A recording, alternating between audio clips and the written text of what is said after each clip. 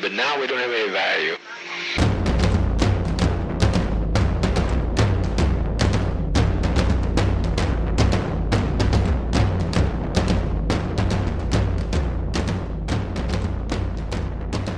Yeah, I'm in great pain. Oh no. Yeah, I got so this is part of the lore. I got mold poisoned by an old apartment. God. And between that and some nerve damage I have, because I got that cool, sweet nerve damage, my lungs now constantly produce a low level of foam. This made the COVID years extra. I mean, this actually. Oh God, I can imagine. This is really relevant, actually, to what you're right. I was just rereading the introduction of your book. How's that for a cold transition? Seamless. Talk about your foam some more. Yeah, the level of, I mean, there's a specific kind of, I mean, we saw the reckoning of it culturally everywhere, but it just went unnamed in a lot of places, like the steep existential reckoning when you're facing something like that, especially if you have a pre-existing condition where you're like, oh God, that one's gonna add on top that, like, I've been a working class schmuck my whole life. Hence why a big reason why the Marxism appeals to me. It's I'm like, oh, he's talking about me. So working in fields where, like, I really didn't have the option to not go out with where people were, because if that was the case, I would get evicted. So it's like, cool, I'm just gonna roll the dice.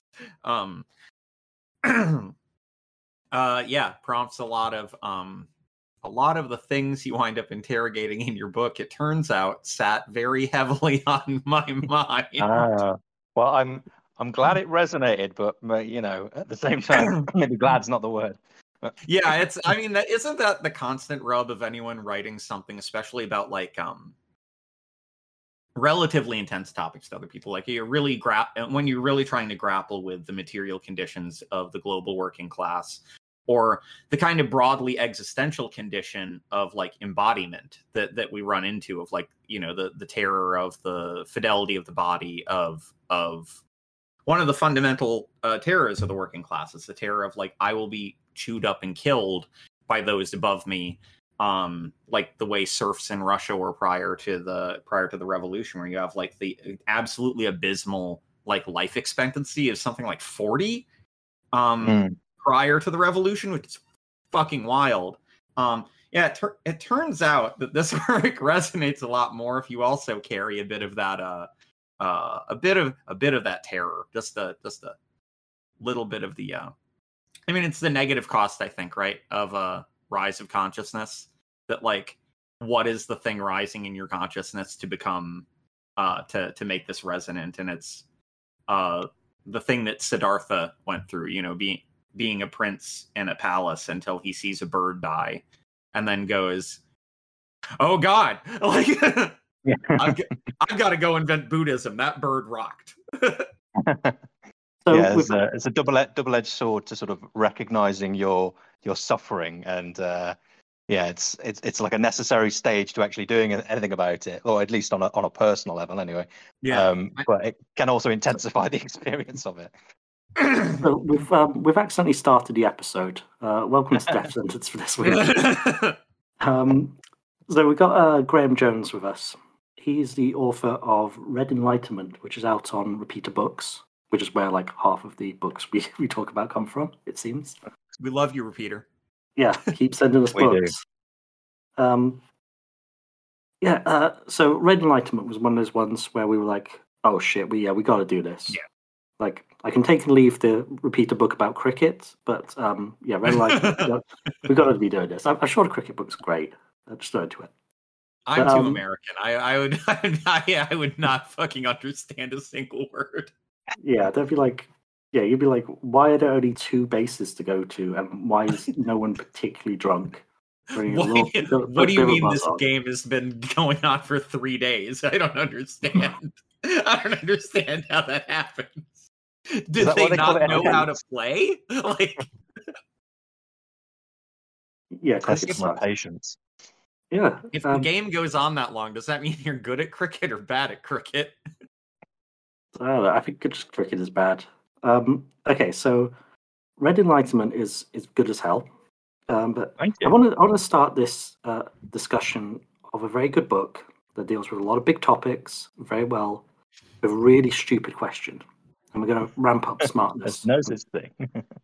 Oh, it will. It will be. This is a really dumb question, which is communism a religion? See, told you it's a Okay. stupid question. Is communism a religion? So, at least in terms of the way that I approach those two concepts in the book, I would say it's probably no, but there can be affinities in how we approach both of them,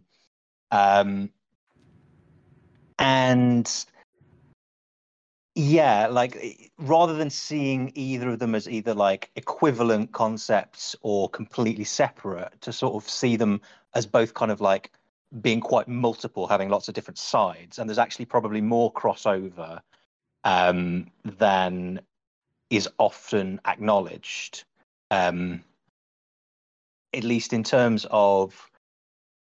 So, I mean, I guess we're diving actually. You say it's a stupid question, but it's actually like probably one of the sort of more the deeper ones, because it kind of gets us into what do we even mean by a term like religion.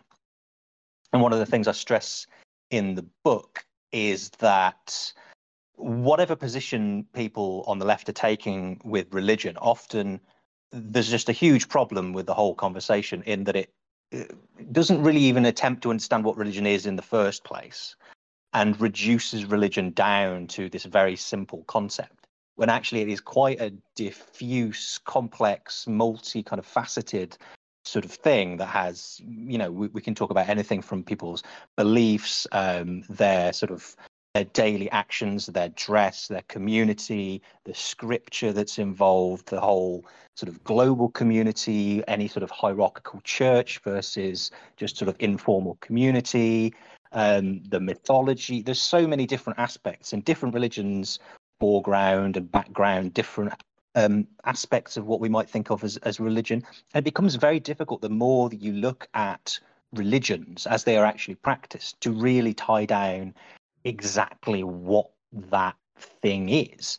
And so like that, the more you think about it, the more you think about and look into the concept of religion as it's actually lived, the harder it becomes to actually even answer questions that want you to give a sort of a yes no answer to something like religion. It's like making generalizations about a concept like society. It can be very difficult to tie down what that word even means, or a word like community.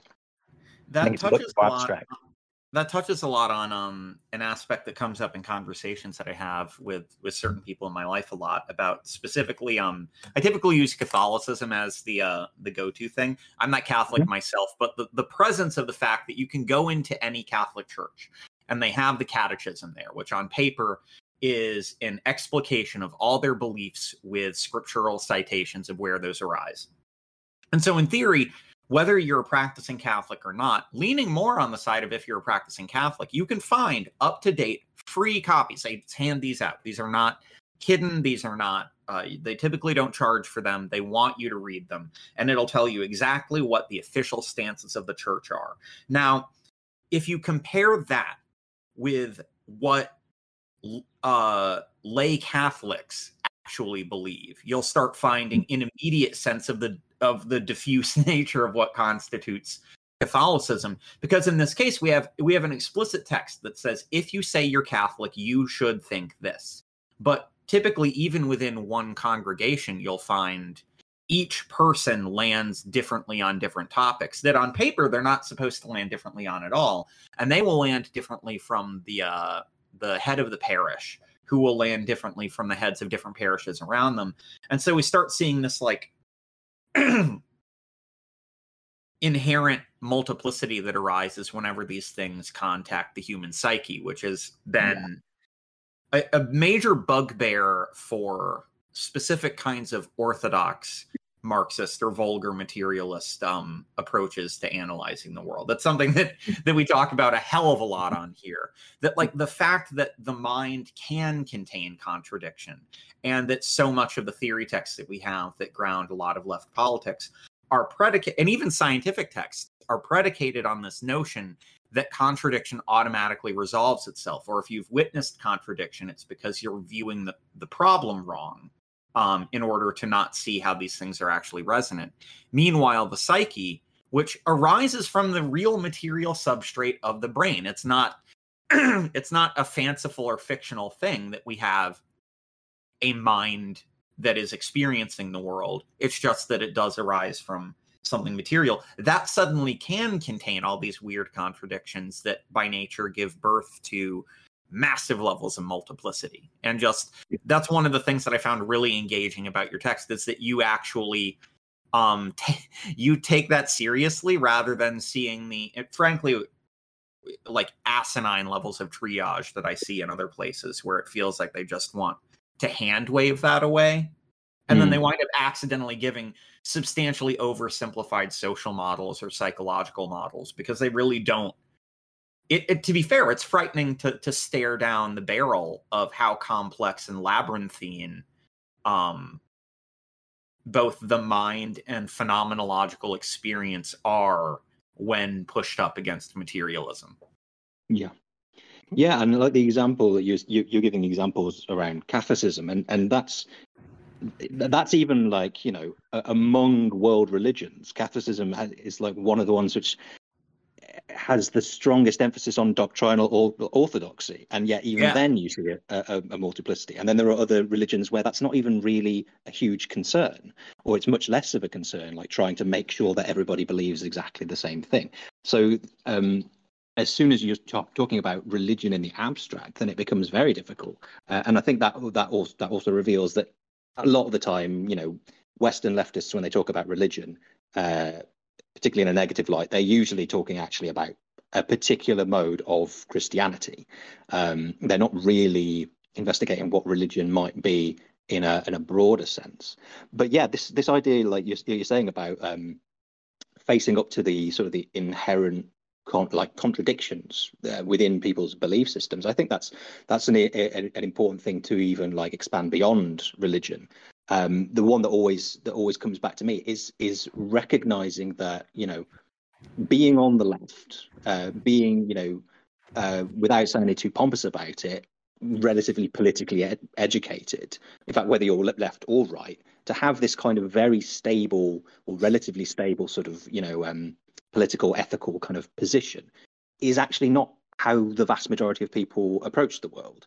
And often when we're talking about, you know, this particularly comes up a lot around elections and people's voting intentions, there can be a tendency on the left to imagine that there are people out there who are just, they're either left or right or liberal, rather than recognizing that, you know, you can go up to random people and start having conversations, and without, and I don't mean this in a sort of a patronizing way, but people can come out with things which to me might seem very contradictory. They might be saying something that is borderline sort of communist and socialist at one moment, and then come out with something like rabidly racist, and then not necessarily see the contradiction because they haven't necessarily formed some sort of like overarching sort of political framework to fit everything into. They've just sort of built up a variety of positions through what they have witnessed in their life, what they've seen on in the media, what their friends have been saying, and it just sort of like, often people's opinions kind of swim in this really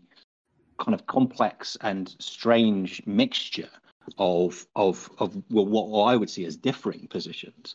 And I think that's really important to recognize, that kind of that messiness of people's beliefs, if we're going to have any hope of, you know, of propaganda actually working, propaganda in the neutral sense, like if we're actually going to change people's minds, if we're going to bring people on board, if we're going to grow movements, we have to recognize that people aren't coming necessarily from very easy to categorize positions, and we have to recognize how people can be shaped in certain directions, but it's not necessarily fully determinative. It's only really those of us at the kind of like the margin, maybe margins is the right word, but those of us who spend a lot of time thinking and acting politically, that have these very sharply defined, or relatively, I should say, sharply defined political positions. So whether we're talking about just political belief or religious belief, I think maybe that, using that as a sort of a framework for just looking at how people interact with the world is seeing it as much messier. That's a really important thing, but it also opens up a lot of possibility, because that means there are more, when there's more sort of like breakage, there's more sort of messiness, there's more potential to actually reshape things, rather than seeing people as either primarily for us or against us. I find actually quite soothing how you enunciated there in the midst of doing that. The actual position, I'm responding to the of course scourge of my life as a communist, which is communists on Twitter. Loathsome creatures. Specifically seeing the things of like, if you're not willing to join arm in arm with a racist because even though they're part of the working class, you're not for communism. And it's like, I twist up every time I see that, because basically you said the actual thought behind those things, where it's like, no, it's not that you're condoning certain things. It's that the reality of where people are, and trying to meet them and rise them up, or raise their consciousness up in order to be able to be firm comrades. You have to be able to bear witness to the complex and frustrating multiplicity of people. And like, you have to be anti-misanthropic on some very real level, that like, you're going to see some messy and confusing and deeply hurtful aspects of people, but you either give up because you don't already have the numbers, or you go, this is the world in which I need to work. But that work being itself, by nature, a transformative one, rather than the dipshit version of like, no, you also got to, anytime they say a slur, you got to clap. You got to make them feel real comfortable with it. Be like, no, that's not what we're saying. Why are you saying that that's what we're saying? Like, stop. You're speaking for me right now, and that is not what I am saying. So kind of following on that idea, we've got kind of inherent messiness. One of the cool things I've learned from your book is that the history of religion and communism was a lot messier than I realized it was.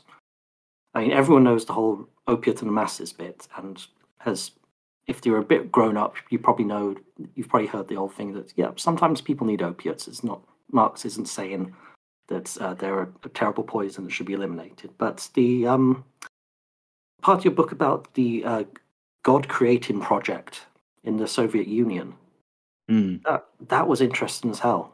I'd always assumed Soviet Union was pretty cut and dry when it came to religion. They tolerated the Orthodox Church, but in their own doctrine, religion was verboten. But they were trying to make a god. Kind of. Can you tell us a little about that? Yeah, so the God building sort of project within the Bolsheviks, Lunacharsky, Anatoly Lunacharsky being the sort of the main driving person. They were, as far as I'm aware, they were mainly sort of agnostics. Their sort of position was Lunacharsky's position was that there is actually a lot to be learned from religion, and there are aspects of religion that are worth kind of retaining, and that cooperation with religious people and religious groups, at least those that are that are open to sort of to the revolution, that there is a lot of space there, rather than sort of the typical sort of like rejection of all religion that was that was the typical sort of Bolshevik position. In terms of what they meant by God building, this was more sort of a case of sort of seeing people as these sort of like perfectible beings. That revolution was more than just an economic sort of movement. It was about changing how people were, how people thought, how people acted, and sort of improving them through education. In the sense is this of what they call like the new socialist man? yeah, so I think it did sort of like tie in with that whole sort of thing. And yeah, like Soviet psychology at the time was thinking very much in those kind of terms. I think with the God building project, it was more just sort of like tying that into this more sort of religious framework. Now, I'm not saying we should necessarily like do exactly quite like how they were, but I think it's very interesting to know that it wasn't just as cut and dry as Russian Revolution equals no religion. Even Lenin softened on his position over time. Like at first, he was very against the whole God building project, and then eventually he actually, he stayed close to Lunacharsky and then made him the Commissar of Enlightenment, as they called him. I love that title. I know. Title.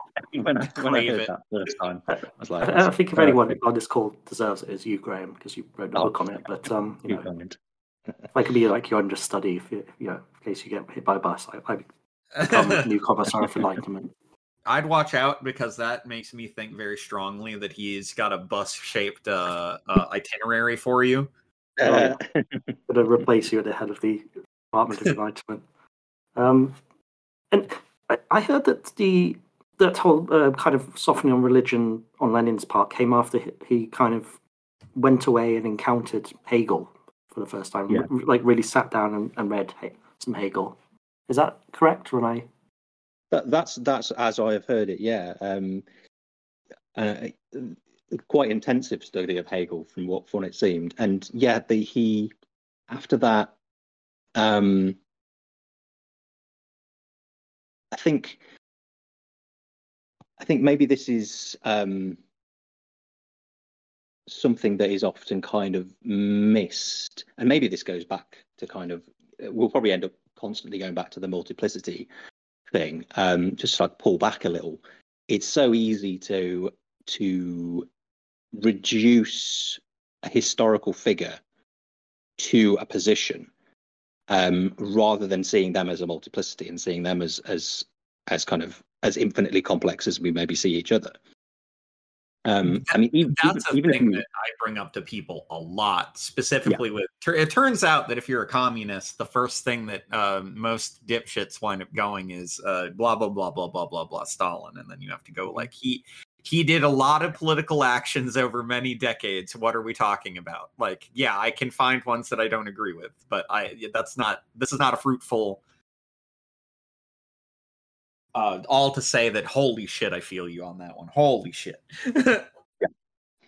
Yeah, and even like, I mean, periodization is it can be important. Saying, oh, at this point in their life they had this opinion, and this point they had another one. Even then, I think it's important to see people as like contradictory, even within a certain moment, not just their younger self and their older self. Yeah. And what you were just saying about how people approach communists. That's how I, in terms of since we're talking about the Russian Revolution, I find anyone who has an absolute kind of positive or negative approach to the Soviet Union, I find that a bit strange, because, like you said, we're talking about decades. We're talking about enormous geographical spread. We're talking about an incredibly complex sort of hierarchy of things that produced an incredibly sort of like contradictory set of outcomes. Like there are some things that are, at least for anyone who's vaguely humanist, are unambiguously bad, and some things which are kind of unambiguously good. And so I find it very strange that people can have a totalizingly, this is absolutely perfectly brilliant, or this is absolutely unconscionable in every way. And I don't think it's sort of like sitting on the fence to notice that complexity. I do recognize that a lot of people do sit on the fence in terms of things like I think sometimes there's a collapse between recognizing complexity and being a liberal. Like it's important to maintain a distinction between those two things. It's not saying I am going to position myself ethically within this kind of middle ground in every question, but simply recognizing that if I do decide to come down on one side or the other on a particular question, I'm not rejecting all of the difficulty and complexity that surrounds that. I think it's possible to take a position on like the Soviet Union for one thing, whilst not at the same time saying it was one or the other. So we have a model of this, obviously, within especially contemporary communist thought, of specifically, and it being grounded in what Hegel was doing with sort of challenging the Leibnizian like monadic approach to thought, of like there really isn't a thought that cannot be cracked open to find more mechanics inside it. Like this becomes a dead end.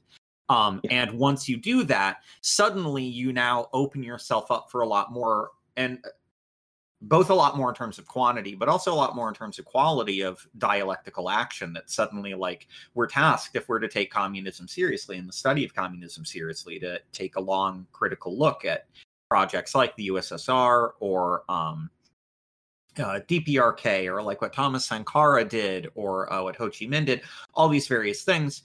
And not to simply be cheerleaders, not to simply be detractors, but to have the real rigor of like what things were successful, what things weren't, what things matched up to what was desired, what things maybe panned out better than were thought, what things didn't. And I think so there's a level that I find quite resonant with religiosity. And it's one reason why it's kind of stuck around in my head, even though somewhere deep in my bones, I'm an atheist. There's still that it's hard to be alive though and not have a spiritual component. I would be quite one thing that resonated a lot with me is I've also lost my father, and there's something really hard to convey to people who haven't gone through something like that, that it stokes this kind of human fire in you that's in many ways like deeply anti-rational, but it's also like pressingly real in terms of a thing that you're experiencing. And it's something that people like us get to square of like, wait, no, I'm a materialist. What? No. But that there's a specific Christian mystic text that I like quite a bit called The Cloud of Unknowing.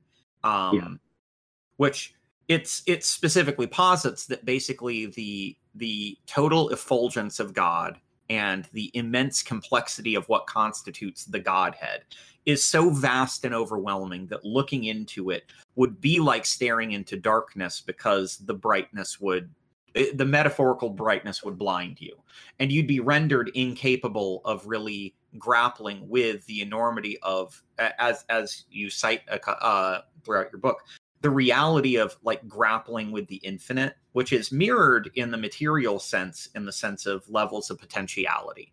Like maybe it's not literally infinite, but we can get big enough numbers that it can become functionally infinite. And we see there's a level of humility that I find that gets driven into in specific modes of religious thought, of humbling yourself before the immensity of other things, so that you can then go like, okay, now I can do the daily practice, but I'm not going to delude myself necessarily into thinking I am looking at all of the world when I look at this one aspect of the world. Like you have to constantly remind yourself that like creation is far greater and grander than what I'm merely witnessing. And we see, unfortunately, this but I think this deeply negative intellectual habit on certain people, especially people who want to be more engaged in communist or socialist projects or thoughts, of functionally undoing a lot of that humility and presenting falsely this idea that we've already answered a huge number of questions, or that there's a single answer that is static over time and cultures, rather than, really embracing that deep multiplicity. I think that's where we wind up seeing a lot of things like the rise of, I live in America where communism is a shit show. and we have MAGA communists, which is a fucking joke. We don't have those at all, but maybe we get some like UKIP communists at some point. Oh God. I hate being alive sometimes. That's Hey, bad. MI5. MI5. I've got a great idea for how to destroy the left even more. It's called UKIP communists. Give me a call. Sadly, I think it might actually work. Like the amount, the amount of people that are, pro nationalization. It's actually like among the average person, it's just everybody believes it pretty much. So you can combine a bit of economic nationalism with just a little dash of anti-immigrant racism, and they probably do very well, unfortunately. Oh my God. Yeah. You're So depressing let's me not right talk on about it that. too much in case we give anyone any ideas. Yeah, step away from the wave of heaven. Yeah. What you were saying life about is pain. what you're saying about like basically having to like crack open a simple concept and like recognize its underlying complexity, like that as far as I understand it, that's kind of that's dialectics. That's what should be meant by dialectics. And yet so many people who they want to talk about dialectics don't seem to actually do it very much. This sort of the false simplicity. I think one of the things I'm trying to do in the book, I guess, like maybe this is a more abstract than like we're talking about the particular content of things like religion and whatever, is actually trying to maybe reshape is too strong a word, but to try and encourage people to develop different intellectual habits, to develop a habit of looking at the world through a lens of complexity and always searching for that complexity. And a lot of the book is actually quite, you could call it a book of dialectical materialism if you wanted to, but I just don't really use those terms. I have that one section where I explore those two concepts. For the most part, I wouldn't say the book is, this is dialectical materialism, but I think you probably could call it that. It's basically trying to get people to use that sort of dialectical way of thinking, of experiencing, in a very sort of embodied way, and not just in a purely dry intellectual sense, but actually, through your eyes, through your ears, through all of your senses, trying to experience the world whereby you see these very obvious holes, and you're always constantly thinking, well, what are the parts? How are they broken down? How are those parts working together or conflicting against one another? What other questions these bring up? What is unseen, particularly, as you say, like I stress quite a lot the notion of potential and the let's say functional infinity of potential. And I think that notion, we're talking about it first of all in this sort of like spiritual sense. If we can look at the world around us, even just on the physical objects, and go beyond seeing them as merely static things that are here and now, and actually see things in terms of, embodied in them is the potential to be something else, the potential to be used in a different way, to be reshaped in a different way, for it to assist us in different ways, to come into new combinations. There's always sort of potential underlying all things, and that can be the basis of this kind of sort of esoteric kind of overwhelming spiritual experience that you can build up through practice, and it can take the place, even for atheists, of what Christian mystics might experience. But at the same time, that kind of way of looking at the world also has great political valence, because if we could expand that way of seeing, like directly experiencing potentia around us, expand that beyond objects, expand that into ourselves as a whole, and then expand that into more sort of like abstract kind of how we understand social systems, how we understand organizations, how we understand a city, any kind of like larger scale organization.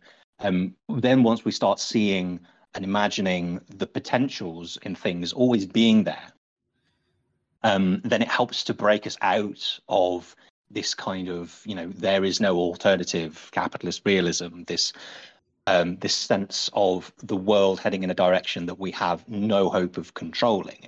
It opens up political possibility. And so that's why I find this notion of potential and the infinity of potential and its embodiment to be such a powerful concept, both, like I say, on a personal kind of spiritual and also collective political way. Yeah, we should. That's an awesome place to stop for some music, I think. Langdon, do you want to introduce Shiny Thing? I forget the name of the band you were Radiant play. Knife. Man, you Radiant are Knife, Shiny Thing. absolute whiff. Incredible. Yeah. I was responding to the infinite potential for that band to be called anything. It was actually a very spiritual experience for me to get that name wrong. Yeah, it's actually I'm foreshortening the phenomenology of your spirit right now. Yeah, Hegel be frowning. Not very dialectical if you did. That's Not right. very dialectical. I'm fucking up. Yep.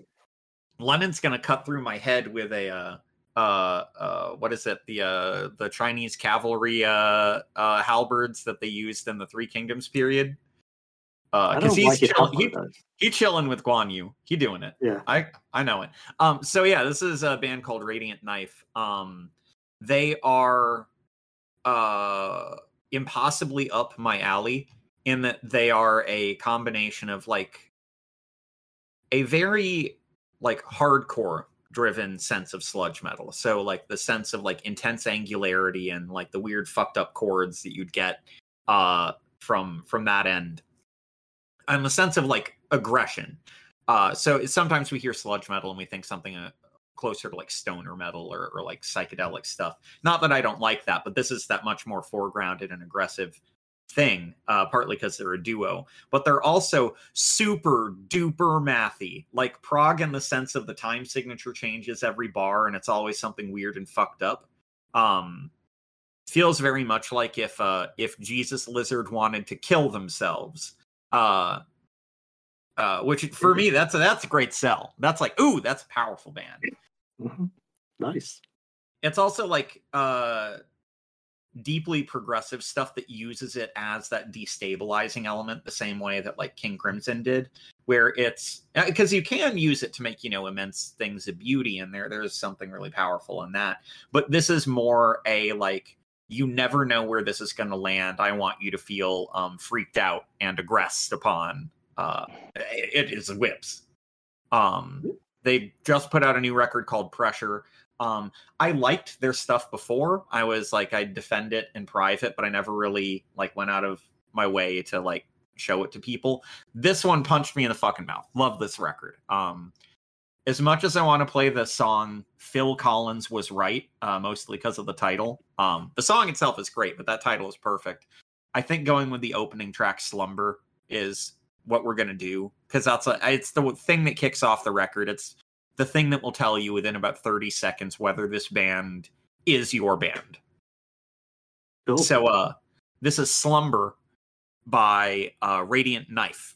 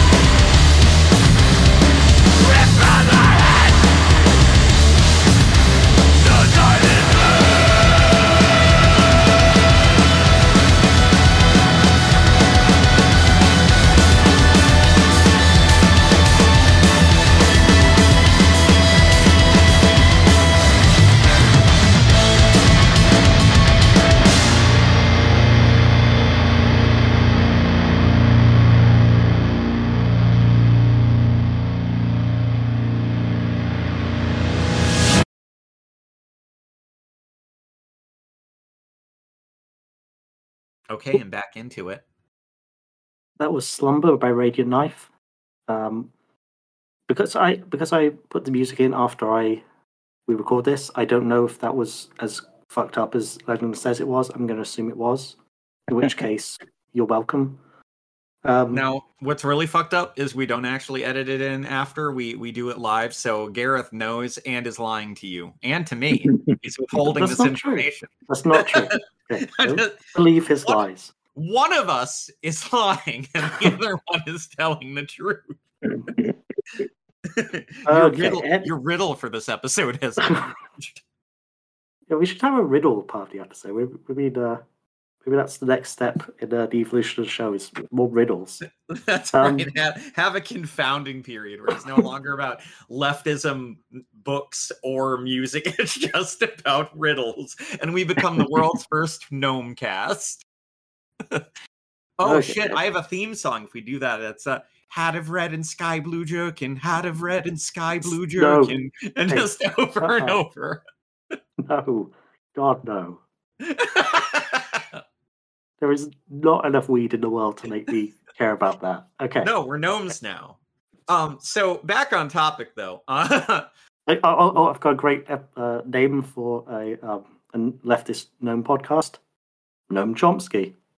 Anyway, I'm gonna kill you. I'm gonna shoot you with a gun. See, I'm in America, so we got guns aplenty. I trip over guns trying to get to my guns. Anyway, I want to talk about what it means to be spiritual, because you were saying earlier how you've both experienced things that have brought you into an encounter with being able to look at the world and not have it be purely materialist anymore. There has to be something else, that kind of feeling. And I don't know, it's just because I've been very lucky so far. I just don't have a spiritual side to me. Maybe I've got no soul. Maybe I'm just dumb. But well, you're Welsh. Yeah, that is the spiritual side, I think. It's just my connection to the heart of the dragon. But yeah, I seem to exist perfectly happily with no spiritual side to my life. I don't need to meditate. I barely even do yoga.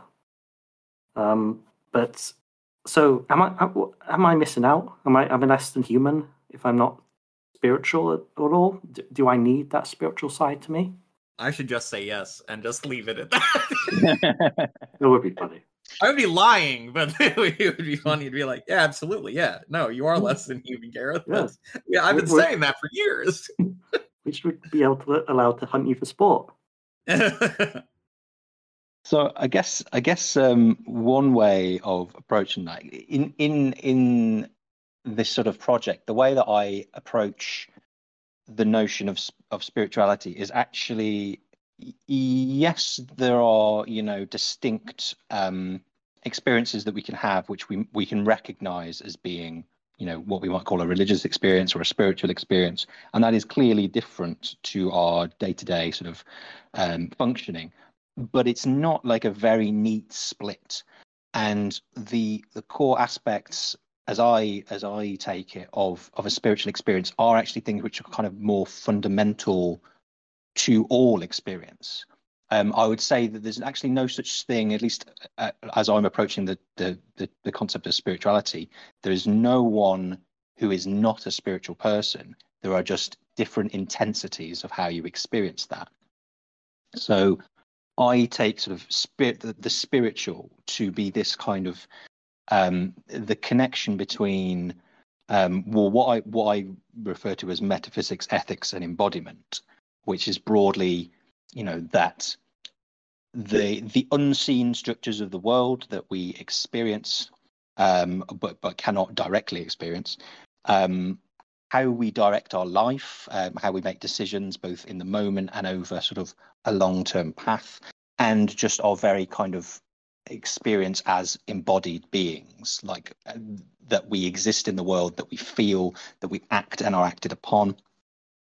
The spiritual for me is when these three aspects are interacting and are sort of aligning and are increasing in intensity of that feeling. And And all of those are things that every single person makes decisions. Every single person has a body, and every single person has some cognition of an unseen world, even in just like a very kind of brute material sense of, I don't know what's behind the table that I can see in front of me, but I am implicitly sort of like imagining it. I'm implicitly aware of there being a world beyond my immediate senses. And so, yes, like I say, there's therefore no such thing as a completely 100% unspiritual person.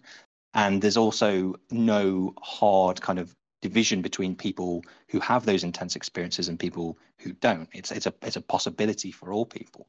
What I would say is that it's not like 100% necessary for people to have those kind of experiences, those really intense spiritual experiences, but they can be very powerful for changing your mind about things. They can be very powerful for directing you, for giving you strength, for giving you drive to do certain things. And I think a lot of people, even if they wouldn't consider themselves spiritual, can have these kind of momentary sort of quasi kind of religious experiences, even things like football matches or watching a particular film, or even just like seeing a particularly beautiful view in the countryside. It can trigger these moments where everything seems to come together, where we have this kind of sense of the enormity of the world, and it creates this really powerful feeling inside us, and that gives us a sense of, wow, I should, it kind of reorients us in a way into how we're looking at the world around us. It changes how we might think we should be acting. It ties a lot.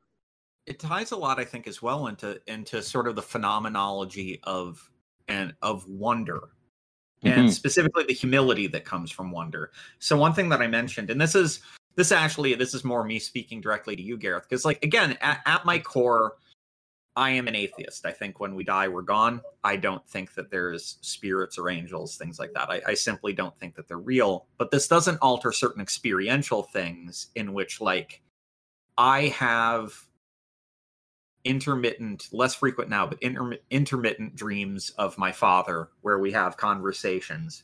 And in those conversations, I am readily aware that he's been gone for an amount of time.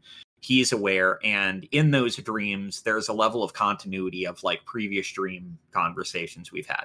Now, I know in my heart of hearts, this is not a ghost visiting me, but goddamn if it doesn't feel like it. And there's a certain level of like, I don't feel a need to differentiate. It's sort of like waking up from a film that moves you tremendously, or waking up from a novel. Like, you don't close it and go, now I need to remember none of these events were real.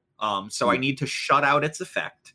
But it, like, I can balance both of those capacities.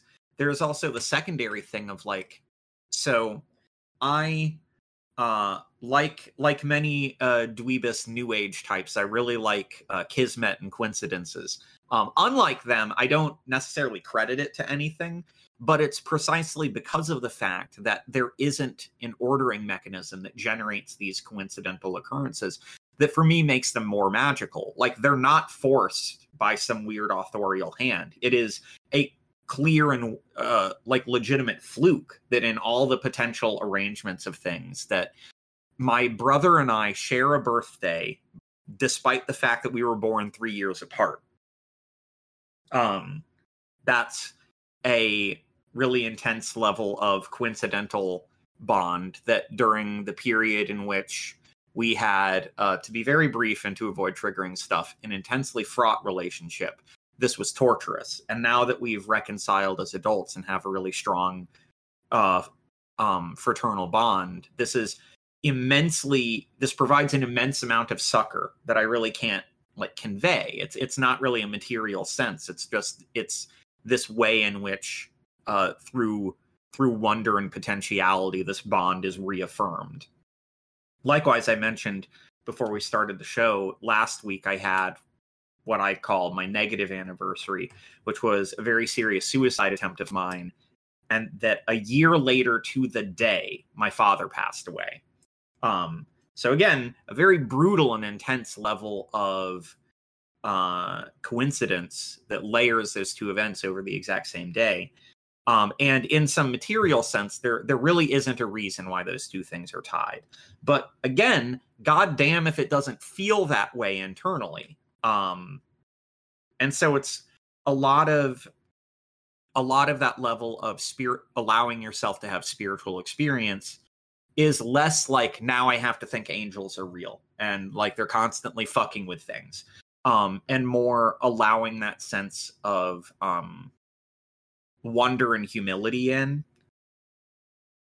Like, because there is something immensely, like, it sweeps the legs out from under you and all the things that you thought you had a firm grasp on. There's a running joke about people who've lost a parent, that you get like brought into a certain kind of club, because there's an existential thing that happens to you. It's very similar actually to what happens when someone becomes a parent and they look at their kid and they go, I'm not the center of the universe, I'm not going to be here forever. One day that it's going to be this kid's world and not mine. That same kind of decentering thing happens, a parallel of it when you lose a parent, that you don't always necessarily realize that some part of your brain uses them as this fundamental force that orders the world by nature, because they pre-existed you. From your experiential lens, they may as well have been eternal, like a mountain. And then all of a sudden you wake up and like a continent is gone. And this like triggers some kind of mental turnover in your head of both like finality and finitude. I don't know. It tills the soil mentally in a very specific way. Not that people should go out of their way to have dead parents. That's not what I'm saying. But it humbles you. That all sort of points to what I find as like the sort of inadequacy of supposedly sort of hyper rational kind of ways of understanding religious experience, or just understanding human feeling in general. Is it's not rational enough when people say, oh well, there's these experiences that people have, there's no God, there's no spirit world, therefore they're rubbish, therefore I'm not going to countenance them, I'm not going to do anything to try experience them. That for me isn't rational enough. The really hyper rational way of approaching it is saying, yeah, okay, I don't believe any of that stuff, but I also believe that human beings feel that it's real, that it has an effect on them. So I am going to deliberately induce these things in me, even though I don't believe in them, to experience them and to experiment with my body as a system, because I am able to, look upon myself as a system that I can make interventions in and to try and shape it in a different way. And if that means inducing a religious experience, even though rationally I don't believe it, if I experience, some kind of union with God, and that affects how I act, if that it sort of empowers me in some way, if that cures my depression, then that's a good thing. Like that's a hyper rational way of approaching it to me. It's to understand ourselves as systems that we can intervene in. And like you said, I really like the example of suspending your disbelief in watching films. It's really annoying, like when it's a very sort of teenage Reddit atheist kind of thing to like watch a film and be like, well, of course it's not actually real, so it's very silly to have any feelings when you watch a film. It's like, well you deliberately suspend disbelief, don't you? Though we go out of our way to have these experiences, so why not experiment with your body and spiritual kind of experiences? I also find it intriguing that you'd say what you did, Gareth, on account of we did an 8-part series on the Invisibles. That was a good comic. I didn't have a union with a godhead because of it. I'm like, that's what I did. Part of it's like, you like Moby Dick, right? Yeah, love Moby Dick. I don't, It's how, huge. how, I'm intrigued that someone can be like, yeah, I really love Moby Dick. It moves me to tears. I don't let any of the spiritual component of Moby Dick in. I keep that at arm's length. I understand the spiritual component of it. I mean, I've had, I don't even know if I call them spiritual experiences, but there have been times in my life when I felt that the sort of things that Graham has spoken about, and the unity between the metaphysical, ethical, and embodied parts of myself. Like, even a few weeks ago, hiking in the Pennines, there's this weird little spot called the Mermaid's Pool. That's just like a up a hill. It's really difficult to get to. It's just like a flat expanse of water about the size of a basketball court, and it's completely black. There's no things living in there apart from a few frogs and tadpoles, and yeah, it's just like a black expanse of water up a hill. And yeah, when me and my son go there, we can sometimes just sit and look at it for a while, and it's not like an intense, moment of nirvana or something. It's just like a vibe that's so chill that it borders on the spiritual. Yeah, is the nearest I can say to it. But yeah, that's the closest things in my life that I've got to something like that are probably that don't involve like mushrooms. Are probably things like that. But I mean, if we're talking about what you were just saying about experimenting, reaching these states, then apart from mushrooms and hiking, what other ways are there to feel this for ourselves? And are there any political ways? Like, can we experience them on a picket line or a man in barricades or something? Yeah. Well, I mean, given the sort of the context of this podcast, one that that I have actually experienced quite a lot in the past is through music, through listening to music and performing music. Particularly when we were talking about something, I started thinking about Sun, the band Sun, and yeah, how they're often sort of like talked about, and they have this kind of these visuals that are sort of like quasi sort of spiritual. And I think when people talk in that, they sort of, I think they approach it as though it's like a metaphor to call it a religious experience or a spiritual experience. But I would want to take that quite seriously. If you were watching this band, particularly, when they play extremely loud and it's felt in the whole body and it has this kind of totalizing effect and it's just this, extreme experience.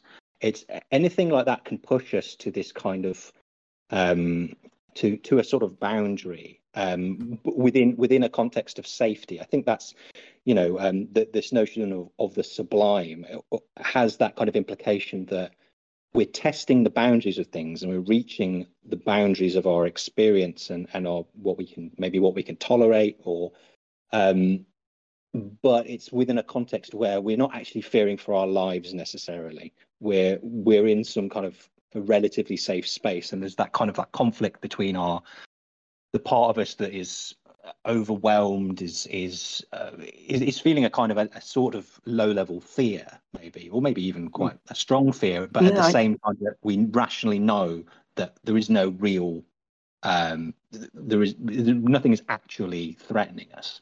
I think we can find a lot of that through literature and film and music.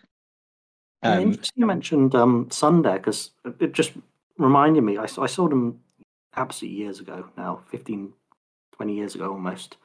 And they at a quite big festival, and I think Attila Sihar from Mayhem was doing the vocals, and he had put on this like costume.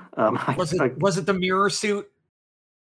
No, it was a different thing. He had these like had these like laser fingers. Like every Yes! finger was a laser pointer. But he also had this like headpiece on, which was like horns, but also trees. He basically looked like a pagan deity. And if you've heard him sing, quote unquote, you know he's got a very distinct way of singing. That's very it does sound like religious pagan intonations of something, like he's invoking something. And I remember feeling at this like music festival when I was hanging out with my friends, like a sort of profound fear, like almost like holy terror that I was seeing something blasphemous and uncanny in the kind of Freudian and Heimlich sense. And that kind of reminded me of that experience. So I guess I have religious experiences all the time.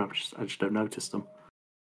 I mean, it's a lot of it, I think, comes again down to we have this induced phraseology. This is something I resonated quite a lot with in your text, is that we have this induced phraseology from certain vulgar approaches to materialism in the Western left, where we feel obligated to go out of our way to strike out spirituality. Do a really bad read of what Marx meant when he talked about mystification. It's like a lot of people took that like way over literally. Same with the way in which we have misidentified and misused the phraseology of religion being the opiate of the masses, where we tend to read that as like stupefying them rather than giving them succor and comfort in places of intense pain, which is what Marx meant by it as well. It's weird that we do the Nietzsche thing where we cut out the part both before and after the quoted part. But yeah, we wind up as someone who's felt a lot of this stuff. That's something that I felt a great sense of like comfort and camaraderie in your text with, of this notion of the frustration of witnessing people seem to, because it feels like it's arising more out of a sense of shame of judgment, that people don't want to be viewed as less than or less intellectually capable, especially in left space. So they will go out of their way to make sure everyone around them knows, no, I'm not going to go around believing in ghosts or whatever, especially because of, again, very well-intentioned, but I think ultimately slightly misled reads of, say, like Adorno's discussion of New Age mysticism that can open the door to fascist thought. That like it's not that potentiality isn't there, but again, looping back to that point, is that people mistake a good critical theorist pointing out one of the avenues that is contained within this potentiality and goes, this is the only avenue contained within that potentiality.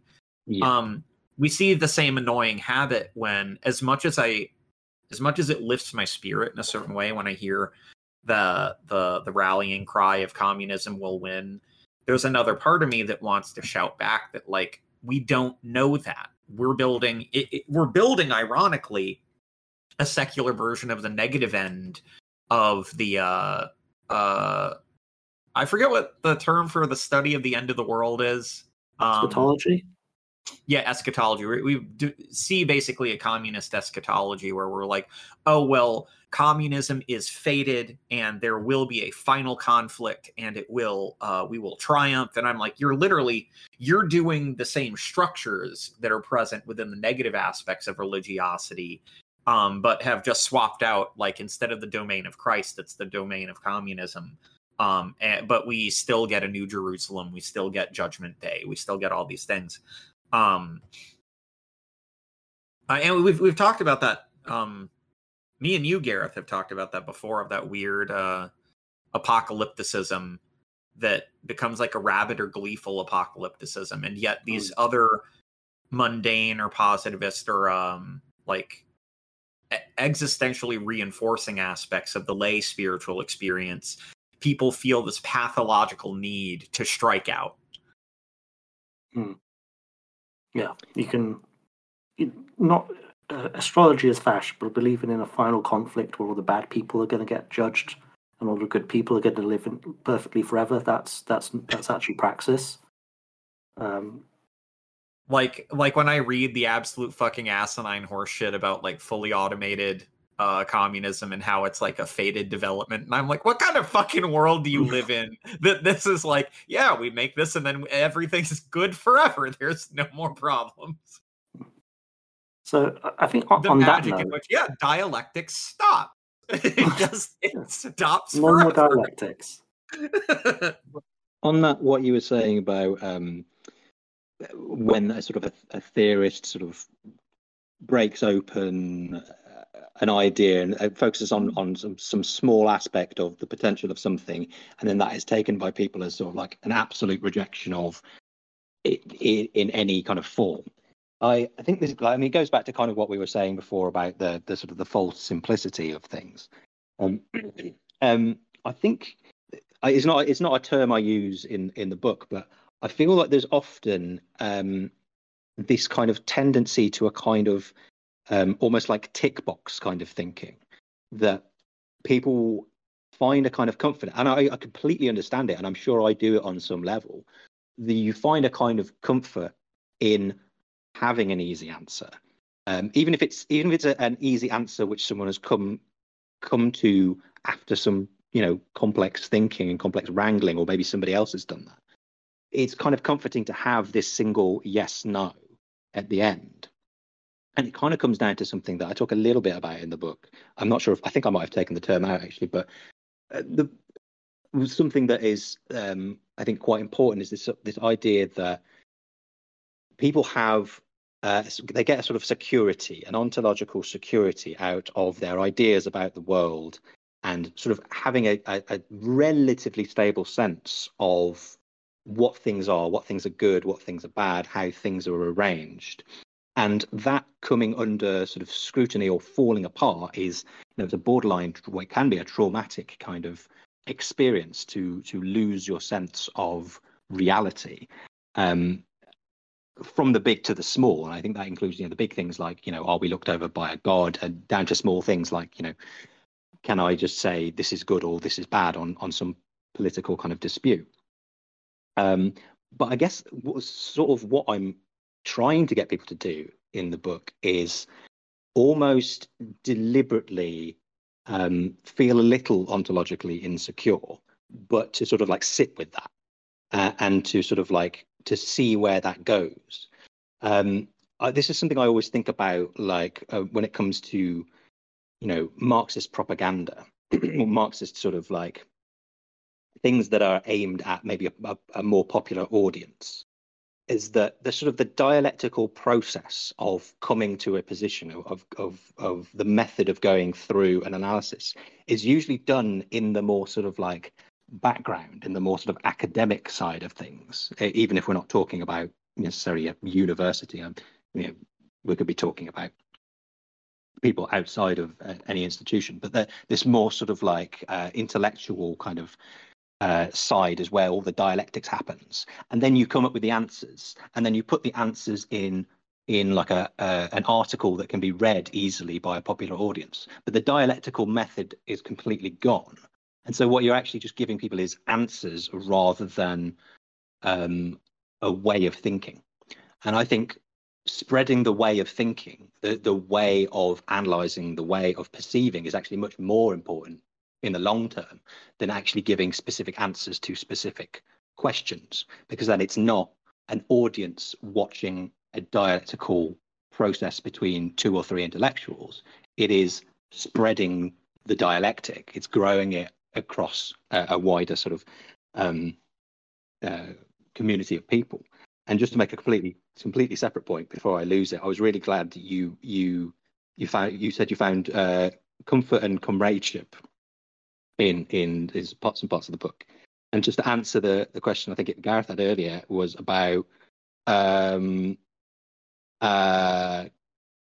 the different ways in which you can have these kind of like sublime experiences, but in a political form.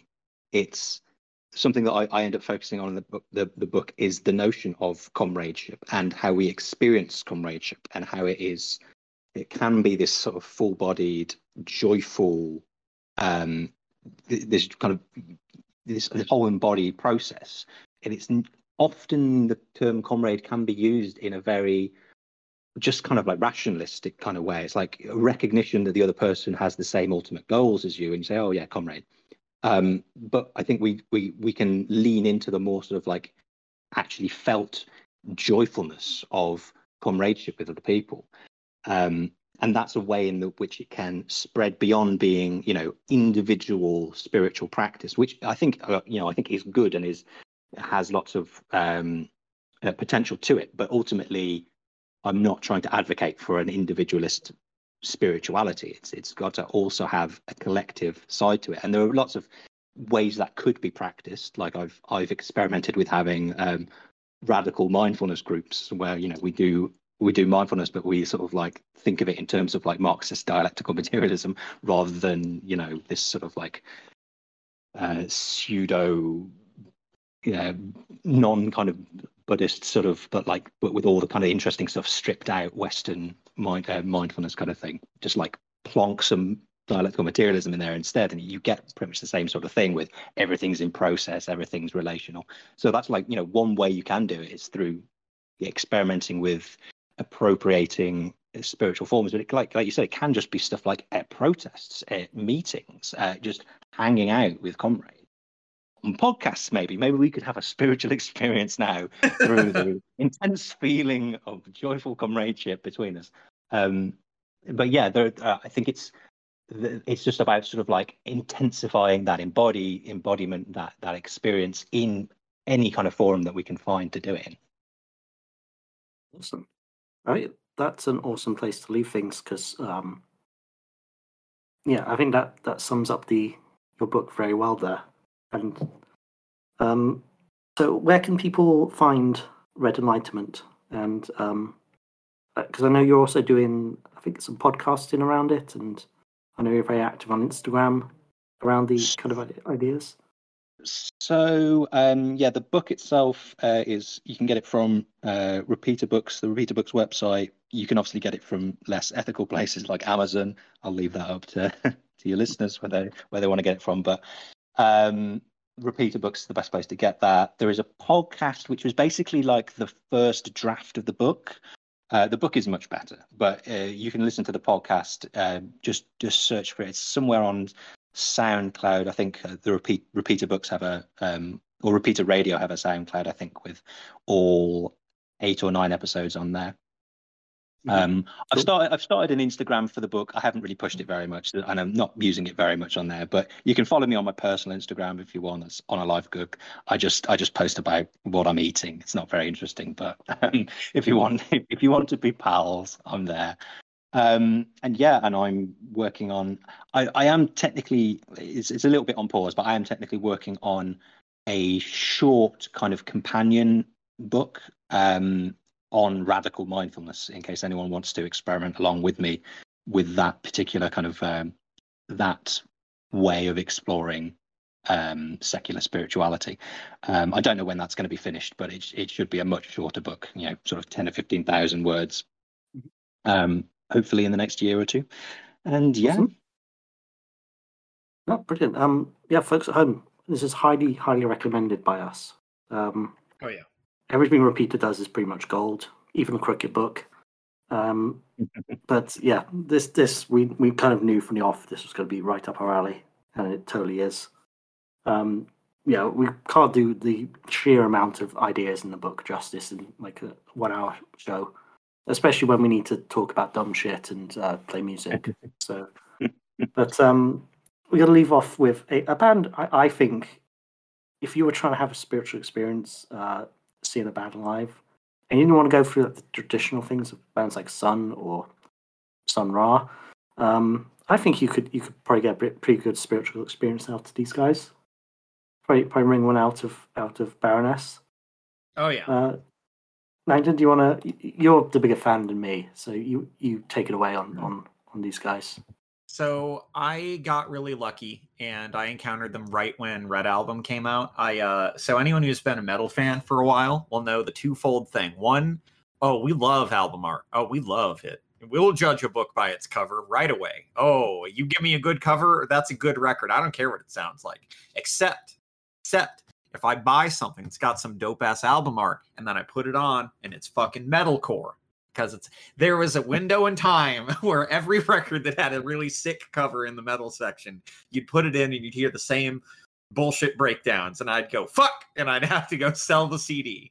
So I'm in Best Buy and I see this absolutely fucking gorgeous album art, and it's like for fans of like Explosions in the Sky, and Black Sabbath, and like just listing a bunch of stuff, all of which I love, and I'm like, I don't know how a band would fit all that together. It sounds sick.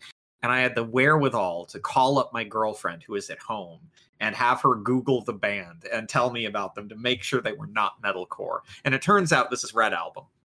Mm-hmm. So I buy it and I'm blown the fuck away. This is insanely that level of spiritualism comes a lot from the way that they would incorporate post-rock and progressive stuff and punk stuff into that like uplifting mode. And I've just followed them ever since. I got to see them when they were... Gareth, check out this bill. It was a weird time when in America, Opeth was touring as the headlining act with High on Fire as primary opener and Baroness as the first opener. Holy shit. Yeah. Those are all like headlining bands. Weird bill, but fucking incredible. And this is right when Red Album had come out, and me and all my friends left going, Baroness blew the other two bands out of the water, which for anyone who knows them, like that's insane that you would be able to blow either one of those bands out, especially with an opener slot. So I followed them ever since. They're fucking incredible.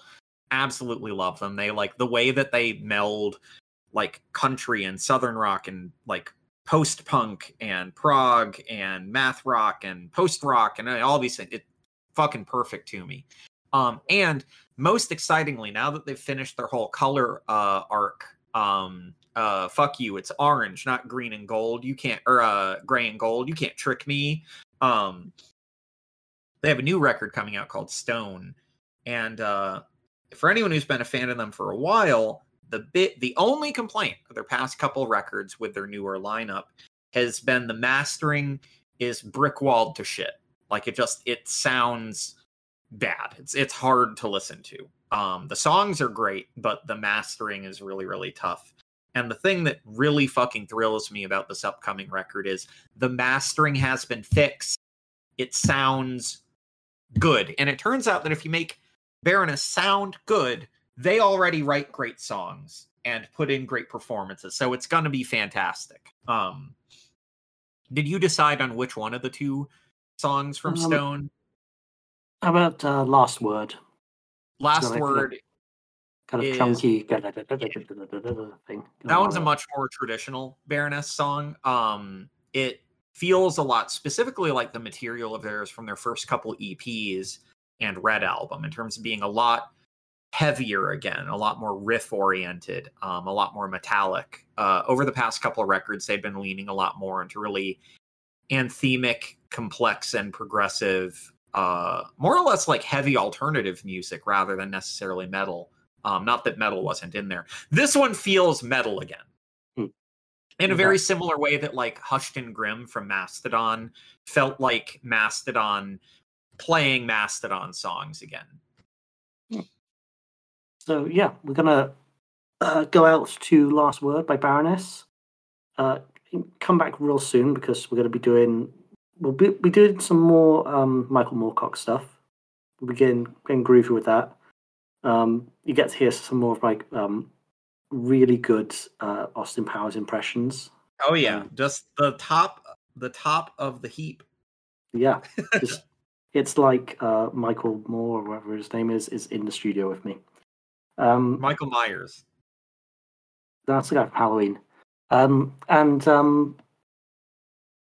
Yeah, we're also going to be doing Penance by Elijah Clark. It just came out. It's so good, guys. Oh my god. You think Boy Parts was good? This is real good. Got Isabel Wadener. Her new book is out. It's weird as fuck. Oh my god, it's so weird. Just so bizarre. Brandon Taylor's book, which is not weird at all. It's very normal, but also brilliant. He's an amazing writer. Yeah, so much stuff going on. But first, go and buy Red Enlightenment from the Repeater Books website. And B, the soundtrack of you doing that will be Last Word by Baroness.